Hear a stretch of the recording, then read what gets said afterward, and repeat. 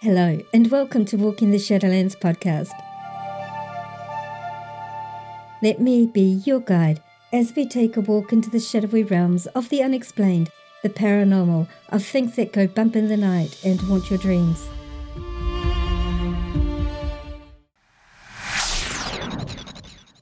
Your hosts? I'm Marianne, and I would like to welcome you to our podcast. Thank you so much for joining us tonight, today, whatever time it is, wherever you are living in this beautiful world of ours. So sit back, relax, and let me be your guide as we walk into the Shadowlands together and discover what awaits us there.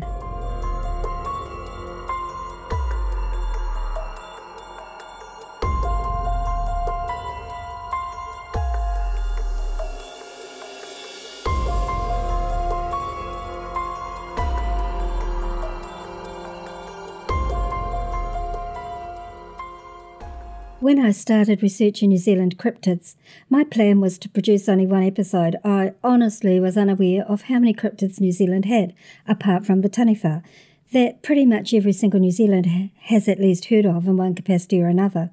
So I was really shocked to discover how many we have, and I realised that one episode would not do them justice in the least. I also learned that some of our cryptids have much in common with many others worldwide. Throughout the world, there are stories and legends of huge, hairy, ape-like creatures that have persisted over the centuries through retellings of cultural myths and legends and of actual reported sightings of such creatures. These beings go by many different names. In North America, they are called Sasquatch, or the more common name of Bigfoot. Across the ditch in Aussie, they are called the Yowie. In parts of Asia and the Himalayas, they are called the Yeti or the Mete. In Mongolia, they are called the Almas. In Sumatra, the Orang Pendek. In China, the Yurun. In the jungles of South America, they are called the Mapungari. On the podcast website, www.walkingtheshadowlands.com, you can see a link to a page that has a huge list of names for this creature. So you can see that this being goes by many, many names throughout the world. What I did not know in my research, and what really shocked me, was that here in little old geographically isolated New Zealand, we have our very own version of the Bigfoot. Here he goes by numerous names dependent on where in the country he is located. Some of these names are the Moeho Man, Maoro, Mato, Tuhurangi, Tonga, Rapuai, and less commonly in the 1800s by the Europeans, the Maori gorilla. Yet this should really come as no surprise, considering our beautiful country here was one of the last major land masses to be settled by humans. So, in addition to its beautiful soaring mountains, our pristine beaches and rivers, and our ecological diversity that has evolved in large part due to our remoteness and long isolation from the rest of the world, that there are still unexplored and many untamed regions in our beautiful islands that absolutely hold mystery and undiscovered life. So, why should it be any surprise that in hidden and well-isolated spots around New Zealand we could find our Moeho communities? Considering they are found throughout the world, why should we be any different? So I did delve deeper into this subject, and in my research I discovered a number of people in New Zealand who are actually actively researching this.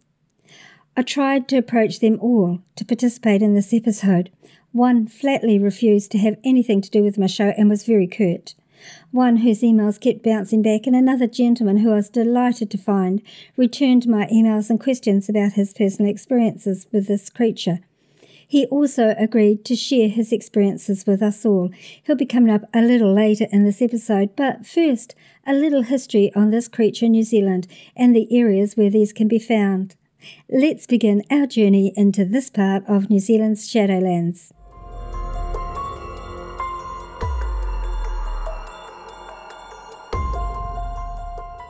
Since the Maori arrived in New Zealand on their great canoes, they have been aware of the Moeho, and in fact would avoid many different regions of New Zealand because they knew that those areas were the homes of these beings, and that not all of these beings were benevolent, that in fact there were some who would capture and kill the unwary warrior. The Maori that lived in the regions where these creatures were to be found lived in terror of them for the most part, and many of these legends have these moiho, these rapawai, attacking and killing any poor, unfortunate soul who happened to cross paths with them. Unprovoked attacks, displays of threatening behaviour such as rock throwing or the uprooting and throwing of logs, and extremely loud vocalisations. These are commonalities in historical reports from the local Maori of the behaviour of this being, and, in fact, are commonalities reported even today. So the iwi, or tribes local to these specific areas, learned very quickly to stay away from the areas where they lurked. But the Europeans who colonised this country also had dealings with this cryptid as well, and there are a number of historical newspaper accounts. The area around New Zealand's Porters Creek in the Mount Richmond Forest Park in the South Island of New Zealand became the scene for a bizarre series of sightings in the latter part of 1870. In these reported sightings, the creature was described as being some sort of gorilla-like creature. It was described as being around 5 foot tall, with sparse, scraggly hair covering its body, a tuft of hair on the top of the head, and with a pair of visible tusks sprouting from each side of the head or the mouth, depending on the report. This creature became known as the Maori gorilla. It was reported as being seen on both shores of the creek and also on occasion wading through the water. According to the reports published starting in September 1870 in the Thames Advisor, the creature was apparently well known by the native Maori people, who referred to it as tupuna, or ancestor. The Maori gorilla was said to eat a wide variety of food, including potatoes, pie crusts and nuts. The newspapers at the time speculated that it could be the missing link, or some form of primitive human ancestor, and there was a great amount of interest expressed in tracking it down and capturing whatever it was. These sightings became frequently reported on in various newspapers at the time, including the New Zealand Herald, the West Coast Times, the Auckland Star and the Thames Advisor. In late September of 1870, the Thames Advisor ran an article which was subsequently picked up by several other publications, claiming that the creature had been caught in a swamp near Porters Creek with the use of hunting dogs. The article claimed that the creature had been captured and then its hands and legs tied up. The paper's description of this being is very racially insensitive and to me extremely offensive, so I'm not going to read it out. After this report, the trail sort of goes cold, and in fact, the Thames Advisor backtracks on its initial reporting of the story, so we're left wondering if, in fact, it was all a hoax. What does the Moiho man look like? There are many different descriptions of this creature, and with some of the different names come slightly different descriptions. The Moiho has been described as terrible creatures, half man, half animal, with a very aggressive temperament. They apparently were only too happy to massacre and eat anyone that strayed into their domain. As tall as man, but completely hair-covered with marginally ape-like facial features. The primary difference from the human appearance being the extremely long fingers tipped with sharp talons capable of tearing apart the toughest prey. The tonga. These were greatly feared by the population of the lower Whanganui River, as they were said to viciously attack any fisherman who strayed into their territory. This vicious behaviour, however, seems to have abated in more modern encounters, as the beasts in most instances flee on sight of humans. However, they have been seen as lately as merely 25 years past, recounted in the witness's own words later on in this episode. She described him as being very tall, with black fur. The Rapawai. These are believed from legend to be able to crush any strong Maori warrior with ease, employing their large, powerful hands. They are said to be tool-producing beasts using wood and stone. The articles crafted are said to resemble those produced by Homo erectus hominids. These are gigantic but slow, clumsy beings with really strong muscular stature. The Mato. These are described as being ape-like but 3 meters tall. So basically, these different beings can be put into two categories. Those that are the statue of an ordinary human, such as the moiho, the maoro. Those that are extremely tall or of giant stature, being the mato, the tuhurangi, the rapawai, and the taonga. So, where precisely in New Zealand are these cryptids reportedly found? They're found all over New Zealand, in fact, from the Coromandel region on the east coast of the North Island of New Zealand, predominantly in the Moiho mountain range, from whence one of its names derives, but in fact all of the Coromandel ranges. They are also thought to inhabit both Mounts Tongariro and Ruapehu, and the Karangahaki Gorge, the Martha Mine region in Waihi, again on the east coast of the North Island, the Waikaremoana region in the Urewera Ranges, in the Hefe River of the northwest Nelson State Forest Park, the Kaikoura Mountains, Fiordland National Park.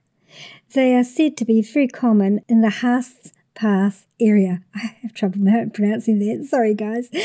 Haast Pass area of the South Island, particularly around the Haast River. Also Lake Wakatipu in central Otago of the South Island, in the Marlborough district of the South Island, and in the North Island again, in the lower Waikato River region, and along the banks of the Whanganui River, as evidenced by this experience, witnessed by a member of my Walking the Shadowlands Facebook group. One of my members had an experience 25 years ago, when her mother, her uncle, and her all saw a moiho man on the banks of the Whanganui River.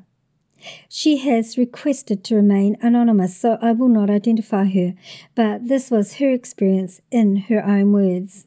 I remember when I was about 6, must have been about 6 or 5, we went for a school trip. I went used to go to a little school that's down near Wanganui River, and we went for a school trip on the riverboats to go and see the Bridge to Nowhere, because it's a pretty long walk inland, so it's only half an hour walk from the river. And at the time, my uncle, he was running a business with the riverboats, and so he took our school up there. School's only about 10 kids. And so it wasn't like, thousands of kids trying to take them up a river.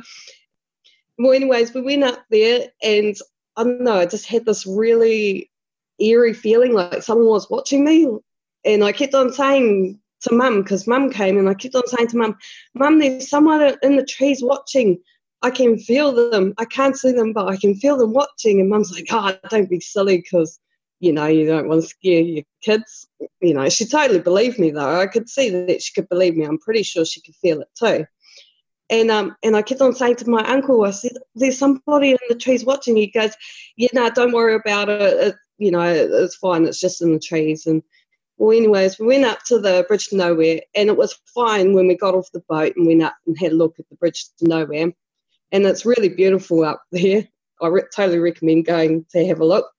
And well, anyways, we were on our way up. We were back on the riverboat, and I could feel this thing watching, and I could see it sort of like running in the trees, following the boats down, because we were going really slowly because it was in the middle of summertime, and so the river was quite low, so the bottom of the boat was scraping along the rapids, and so we're going really slowly to not punch a hole in the bottom of the boat. And well, anyways, I could see this hairy gorilla-looking thing running along, and it was black. And I don't know, I just felt really uncomfortable about it. Like, I just didn't want to stop. We couldn't stop. And I kept on telling Uncle, and I was holding on to him and squeezing him for dear life. I said to him, you can't stop this boat. And we got a bit stuck on a rapid. And I said, don't stop. I was freaking out. And anyways, this thing was standing there just looking at us. And we got the boat going, and it was just absolutely, truly terrifying. And my uncle saw it. My mother saw it. I don't know about anybody else. I don't think they saw it, but it was only because I could see it and I noticed it, and it was, I don't know, it just felt so freaky. I didn't like it. Its energy. I didn't like the way how it was running after us. It just felt like that was protecting something, and it just really didn't want us to be there. Yeah. was really tall, like the tallest person who I know. It's like 6 foot. He was taller than them, what I could see, what I remember. And I don't know, I just remember him, it had like black fur, and I don't really remember much more. I don't really remember its face. I was just a little kid. I just remember just the feelings I had about it, that I was actually really terrified and I didn't want it to come anywhere close to me. Here are some other reported sightings over the years. In 1882, a gold miner in the Coromandel Ranges in the North Island of New Zealand was found headless and his body partly devoured in the region. And a woman in the same area at around the same time had been kidnapped from her home. Her body was discovered later with her neck apparently twisted with great force, killing her. In 1903, some very large man-like footprints were found in the beautiful Kurangahaki Gorge in the Coromandel region of the North Island of New Zealand. In 1969, an Australian tourist reported seeing the creature as she bushwalked in the region. She described it as being much like a gorilla. In 1970, a party of campers had to abandon their camp as a 2-metre-tall man-beast assailed them, screaming loudly and hurling rocks at the camp. In 1971, footprints were located on snow-covered ground and led into a zone of bush on a hillside, found by a park ranger in the same area as the previous ones. In 1972, a hunter in the Coromandel Ranges watched a naked, hairy man-beast about 2 metres tall work its way through the scrub on the other side of a gully. Upon reaching the place the creature had been traversing, footprints were found. Again, in 1972, another sighting was made by 2 pig hunters who said they saw a large creature approximately 150 metres away from them. When they reached the place where the animal had been, all they found were human-type footprints 35 centimetres long. In 1983, in the Heaphy River that runs through the Kahurangi National Park in the South Island of New Zealand and is part of a famous New Zealand bushwalking track, more footprints were discovered by a hunter in the region. These footprints at that stage when they were discovered could have been no more than 1 hour old. In 1991, some very spooked campers who were roughing it in the Camera Mountains in the very remote Fiordland region of the South Island of New Zealand woke one morning to discover very massive man-like footprints scattered around their camp. This spooked them so badly, which would only be a natural reaction, that they all packed up and left the region immediately. An undated sighting was reported in the Sunday newspaper, stating that an occupier of the Lake Mahinapua pub, which is located on the wild west coast of New Zealand's South Island near the town of Hokitika, had been having his vegetable garden raided regularly. The offender was exposed when a man-beast was witnessed dashing to the protection of the bush with an armload of silver beet, which is a green leafy vegetable. And more recently, my guest Mark Capel has seen these footprints for himself, as well as having other audible evidence of the Moiho man.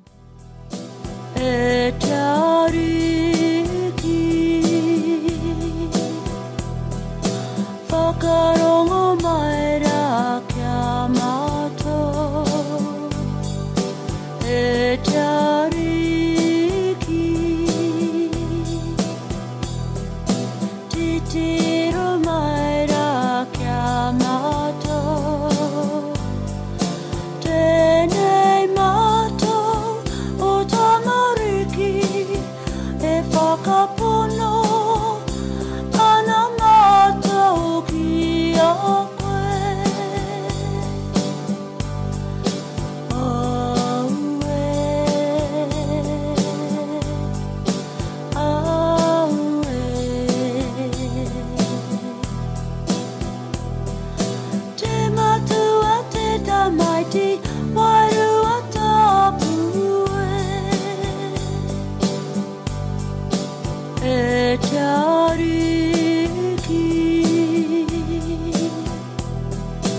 Whakarongo mai rā kia mato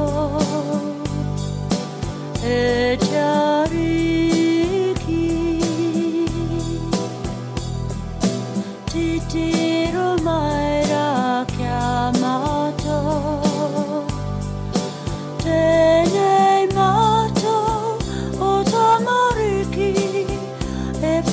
whakapono ana mātou ki a koe. Aue, aue.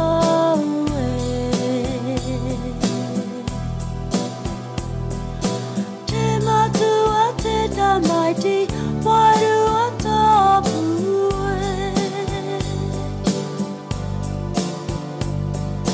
Te matua te tamaiti, wairua tapue.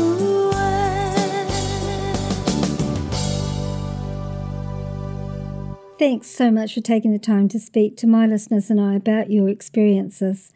Can you please tell us how you came into this particular field? Okay, well, I have had a quite long life involved with very strange paranormal phenomena, and started even from when I was a young kid. I would see these shadow people, and it scared the hell out of the dogs. And strange things like this. I had experiences with people who had passed on that I didn't know about, and somehow was verified through somebody else in some other way. And I actually went over to America in my 20s. I did some schooling over there. I wrote a paper on near-death experiences when I was going to college over there. Of course, over there you do multiple subjects before you get into a major area of study. And I spent most of my time in America was mostly in Las Vegas. They call it Sin City. It's a very hot place. If anyone's been over there, it's like the Australian desert in summertime, very hot.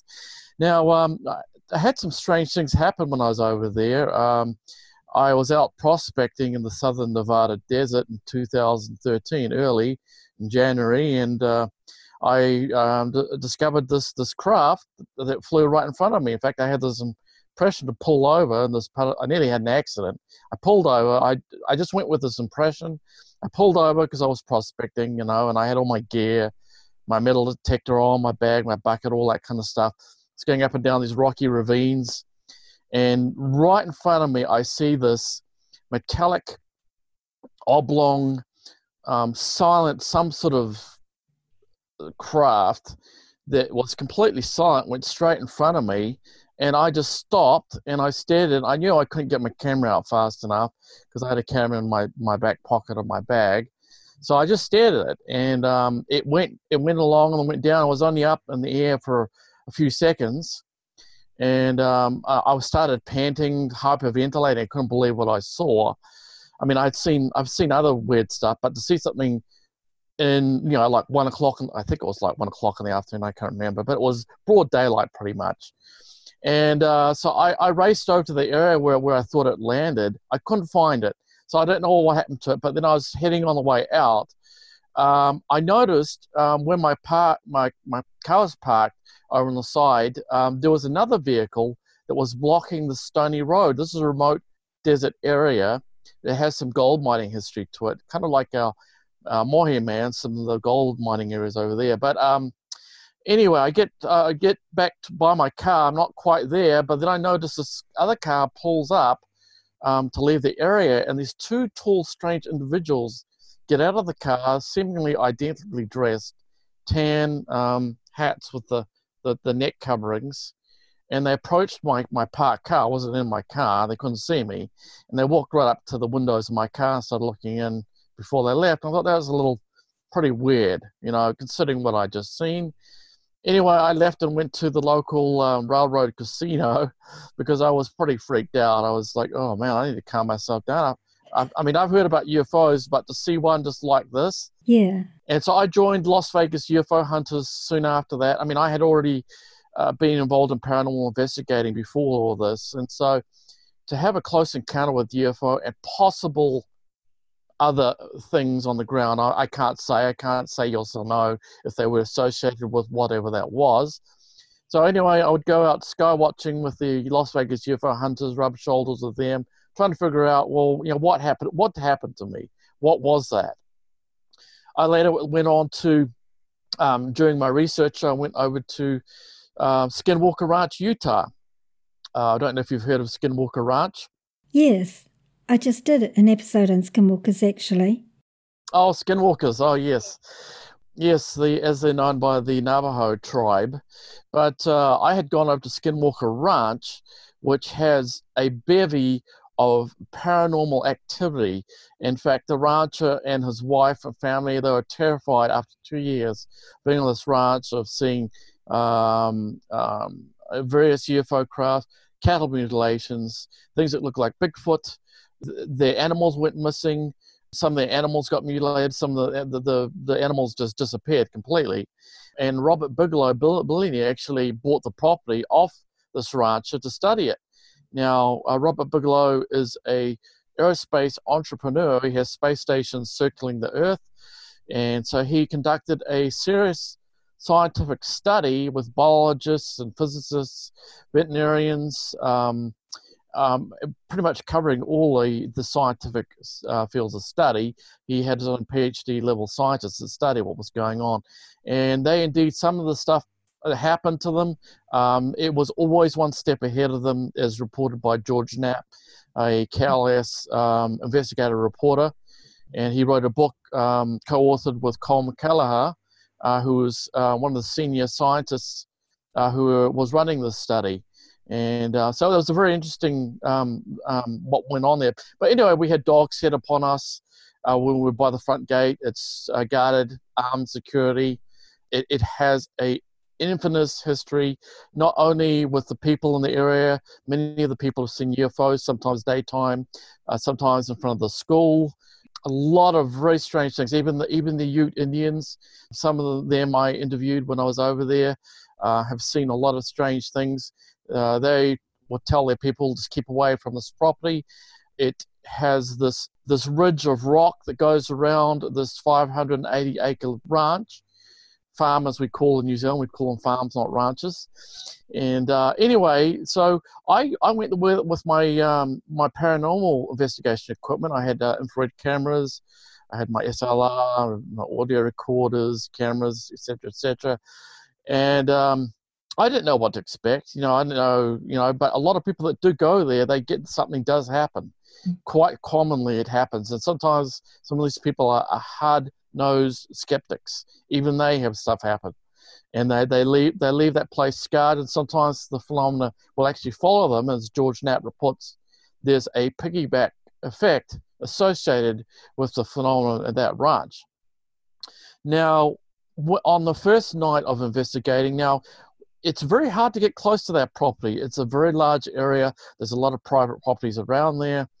I had these light anomalies that approached me very quickly, and they came against the gale winds. They approached me and did a 90-degree turn straight in front of my face. I had my infrared point of view camera on. They lit up the side of my face. They moved incredibly fast. All I could see were these lights just approaching me, and then they zip in front of my face. So fortunately, I got at least one of those. I also caught very strange plasma formations as well. There was thunderstorms on the horizon. I don't know if that would have had anything to do with it, but the thunderstorms are pretty far, pretty far away. So that was the first night. The second night got stranger. Now, you can go there and you can expect one thing and get another. We were perched, I was with my girlfriend at the time, up on UFO Hill, as it's known by the locals, over by the lake they call Bottle Hollow Lake Reservoir. Even outside of this property, strange things have happened. Well, I was up there, perched on this hill. It was completely dark. We did have a trooper, one of the troopers, the tribal troopers, pull over and see, what's this car doing here? He didn't see me in the dark because I had my infrared cameras up on this hill. I had to very carefully approach him from the dark and say, "Hi, I'm here. Don't shoot me." Just to let him know, look, I'm just said I was sky watching. I didn't say I was there trying to get UFOs. I was on Ute property. So anyway, he was nice. He was just checking on why the car was parked there in the darkness. And, anyway, I was there with my girlfriend, and we heard this strange animal cry out. and it was a little bit freaky. I don't know what the heck it was. I'm not used to the wildlife up there in Utah. I mean, I did live in Utah for a little bit, but I was in a suburban area when I was over there as a student and later on. But anyway, and then there was there was an explosion, and at first I thought it was a battery pack that had gone off, and I checked on my electronics, no, it was none of that. Well, when I had got over the footage, a rock had been thrown at us and had landed right by us. It must have been pretty heavy. It sounded like an explosion. I thought, well, maybe it's something from, we had a power line that was nearby, just one of those residential ones that didn't carry much current. But anyway, so I assumed that was some kind of Bigfoot kind of creature that did that, because that is, if you know anything about Bigfoot, that's one of the things they do. They throw rocks. Yeah. And it's thought that maybe it's to scare people off. It could be to get your attention. Mm. And so after that, I put together my little documentary called Skinwalker Ranch Apocalypse Close Encounters. And I put this footage up there. You can see it free on YouTube, in fact. But so that sort of got me into this. Now, look, I didn't really have a proactive interest in Bigfoot until this experience. This was obviously the North American Bigfoot, or Sasquatch as it's known.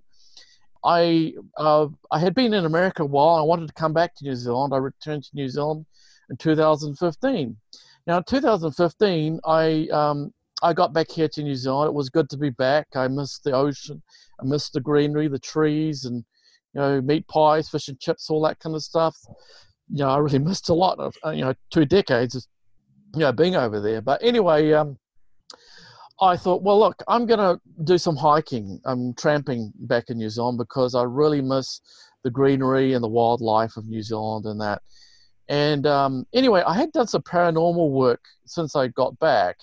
I'd gone to a couple of cemeteries, and I had conducted a one over in the Guardian building on Queen Street, Auckland City.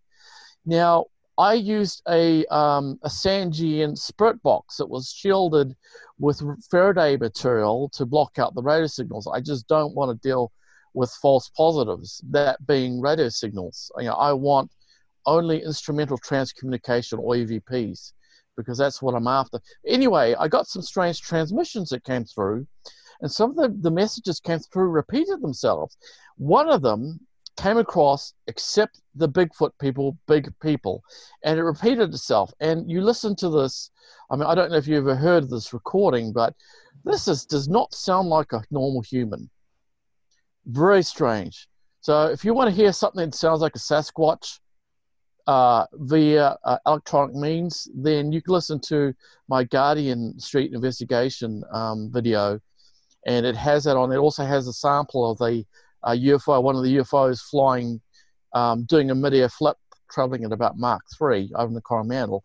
And I actually, on that video, have some of the sounds that I picked up there, some strange languages, sounds, stone clacking, wood knocks, and other things. But anyway, later on, I decided, look, I had gone to some old historical gold mining areas in America, and I thought, well, I'm interested in seeing some of that here in New Zealand too, because I thought, well, it's really beautiful scenery, and I love nature. So I went out to this particular area. I had done some research about some of the historical areas in New Zealand, particularly outside of around Auckland, and strange things started happening when I went out to this area. I started hearing like a wood knock kind of sound, and there was another thing that happened was I started to get the feeling of being watched. And alongside that, I would hear these bipedal footsteps in the bush. Now, this is an area that is not easy to get to. I have to use a machete to get out to. This is not known to the public. It is a nondescript area. I go there, and look, my interest perked. I didn't know what the heck was going on. And over time, as I went back to the area, I got what they call samurai chatter, where you hear something talking about, you can't really necessarily understand what it's saying. But and I said, look, I'm not here to harm anything. I come in all respect, whatever you are. I know there's different kinds of beings out there, so I just said, I come in respect. I didn't know, look, why is this happening to me?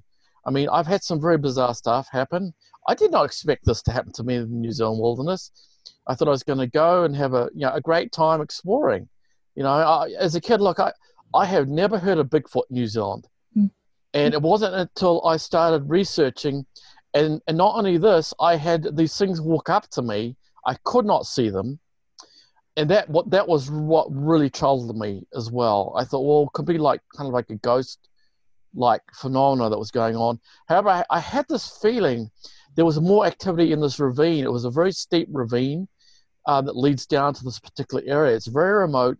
There's a lot of obnoxious plants that cut you when you go through. It's not one of those areas where you just go on a family picnic. It's like machete required, if you know what I mean, that kind of area. Well, anyhow, I went down to this ravine area. I've heard things follow me. What was really bizarre is to find these footprints. I found these footprints in the mud and the gravel. There's a little stream that goes down through that area. And I found little structures as well. And I found little tiny footprints as well, right by the stream. And I thought, this is bloody bizarre. I mean, who in their right mind would go out to this area? I mean, it's really hard to get to. It's dangerous. It's slippery. There's no tourist part about it. I guess you could have kids that might adventure, but it's a very hard place to get to. There's certain aspects to it that make it very well protected from outsiders, and that's why I suspect that they might be out there as well, is because it is a very well protected area. So, these footprints, I saw a photo of them on your website, and it's quite a large print there, especially compared with your boot size. Yes, some of them are. I've got a size 11 boot, and they're bigger than my boot. Some of the footprints are smaller. I wish in the early days that I thought to take casting material out there, because I had found juvenile prints out there as well. Right. It's so bizarre what's going on.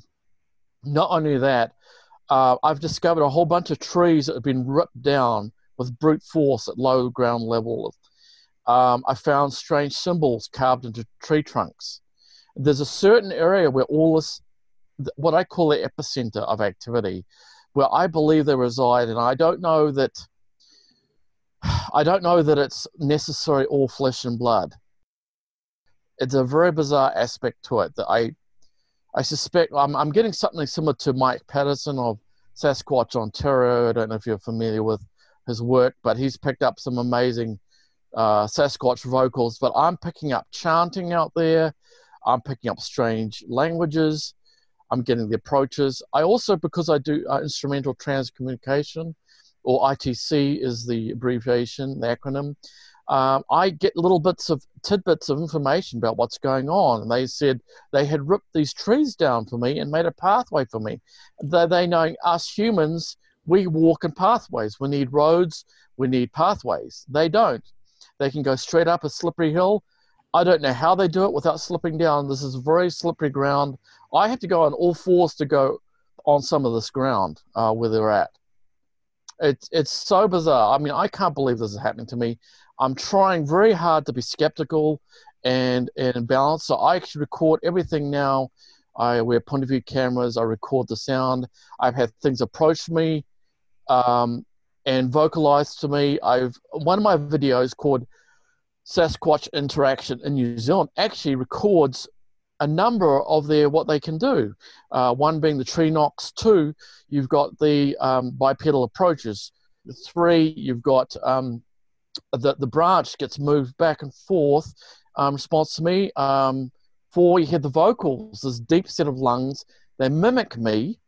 I go whoop, whoop, whoop, and you hear a 4th whoop that responds back to me. This is not an echo. This is an area that has a lot of trees. It's not conducive to echoing. And I've tried to rule out a lot of the stuff as I'm doing it, because it sounds very bizarre. And I know how it sounds to an outsider. How I've had some very strange experiences in my life. So I don't know, is this stuff is connected to some of this other phenomena. There was a researcher over in Pennsylvania by the name of Stan Gordon who wrote some books on the subject of Bigfoot and UFOs. I suspect that what I'm dealing with has some kind of connection to UFOs. And you've seen that footage. And I caught that footage in a very short amount of time. I would take a lie detector test over it. There's no fakery. I'm dead serious on this subject. I mean, I don't have the greatest health, so when I go out to that area, each time I go out there, I say to myself, what the heck am I doing here? I mean, I hurt like hell. My back hurt like hell when I'm trying to climb out of here. It's not a walk in the park, you know? For listeners, the footage that Mark's referring to is some anomalous aerial activity that he caught in this region, and while it's not available to the general public at the moment, it will be included in one of his documentaries at some stage, I imagine. Is that correct, Mark? Correct, yes. The full footage will be made available. There is a number of anomalies doing impossible things.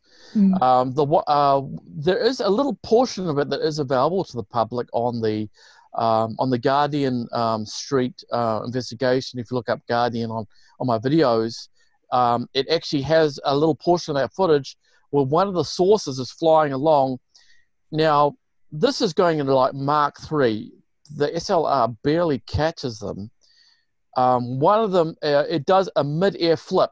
In 2 frames, it does a flip, and this is close to the ground. Right. We have nothing in our technology that can even do that. No drone, no U-2 spy plane. There's nothing that we have that is known, in quotations, that can do that. There was no sonic boom either, which was another aspect to a lot of the UFOs, that they travel very fast, but they don't cause a sonic boom. At least most of the time they don't. Actually, before we go any further, would you like to tell everybody what your website name is so they can look you up? Yes, you can go to hauntedman.net, and on there I have linked YouTube videos and little articles. Most of the content is through YouTube, however, but you can find pictures. I've even got anomalies out there, up trees. Very strange stuff, and I'm gone back. I haven't been there later when I've gone back with a 200 millimeter lens. I'm also a semi-pro photographer, and I have a graphics background as well. I also have worked as a student news reporter and photographer, so I do have a slight media background as well. Look, this is a mystery to me, and I'm hungry like a tiger. I want to know what's going on.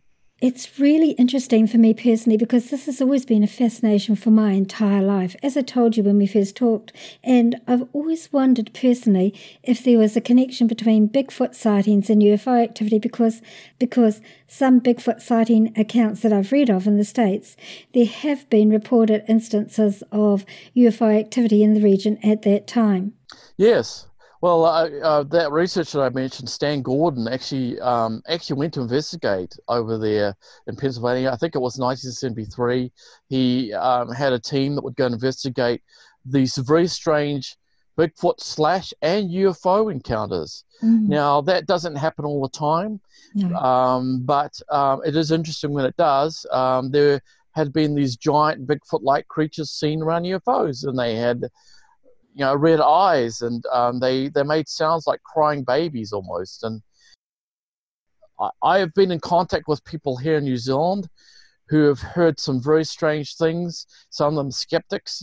As I'm sure you find, Marianne, doing this research on your end, that you'll get people that will contact you about things that go on that the general public does not know about. Yes. Because many people are just, they're afraid to go public.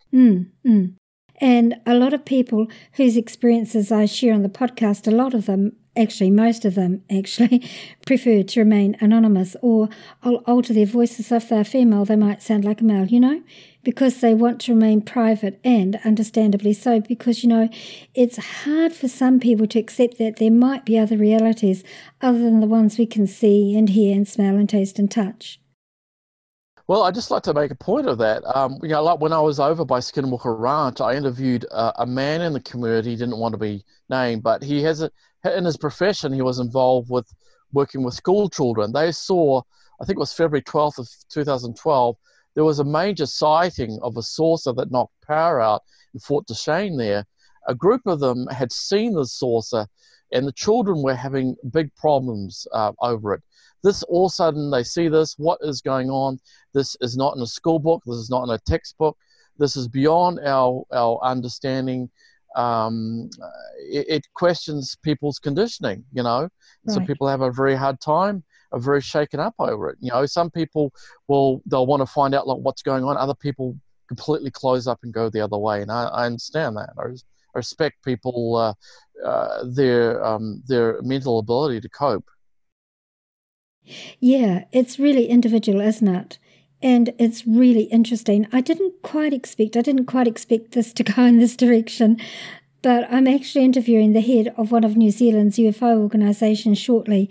So it's quite interesting. It will sort of tie in with this in a way.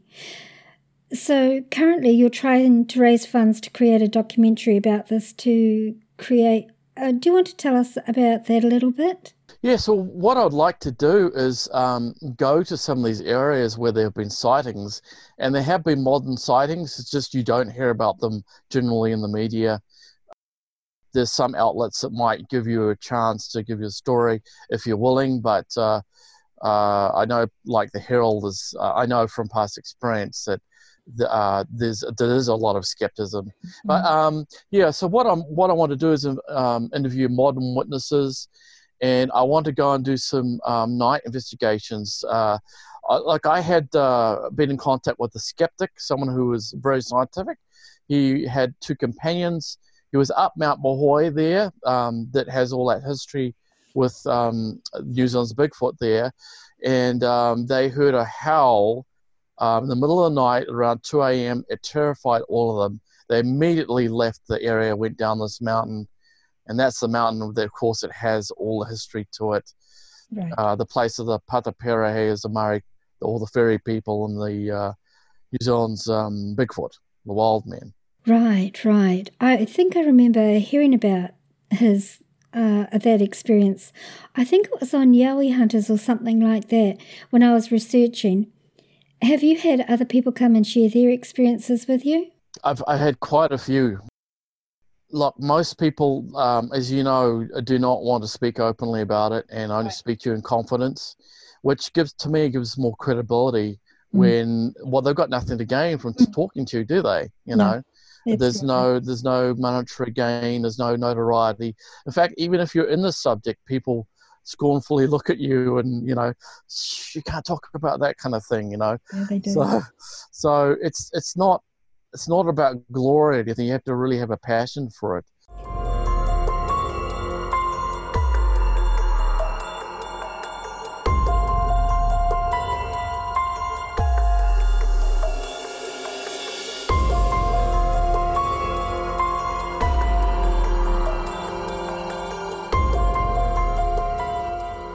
So that's where we'll end part 1 of our Moiho Man episode and interview with my guest Mark.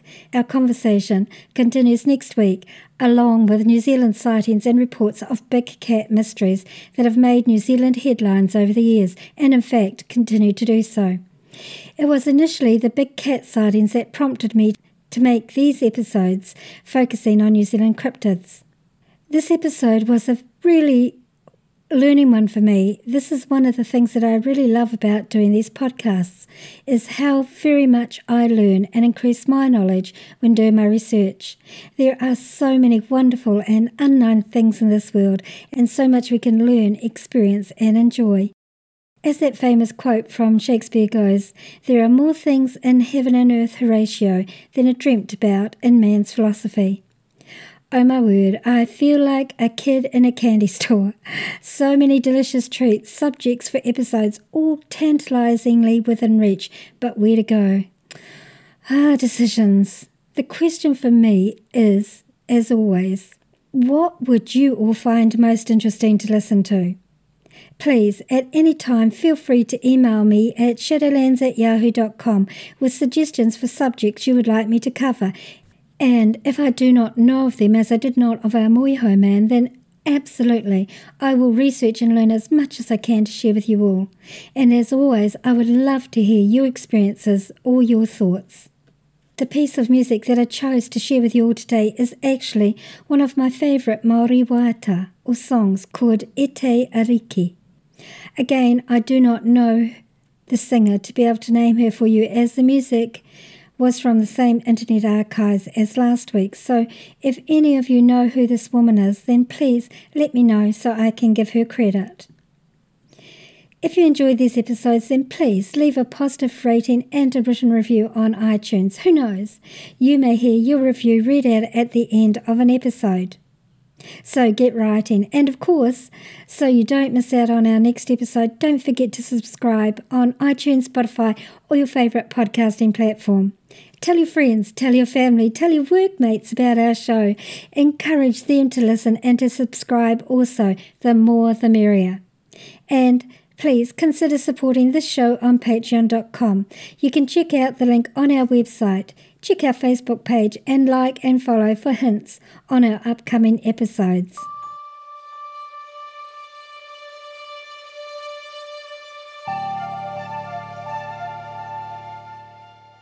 Thank you so much for listening tonight, today, wherever you are in this beautiful world of ours. We'll see you this time next week.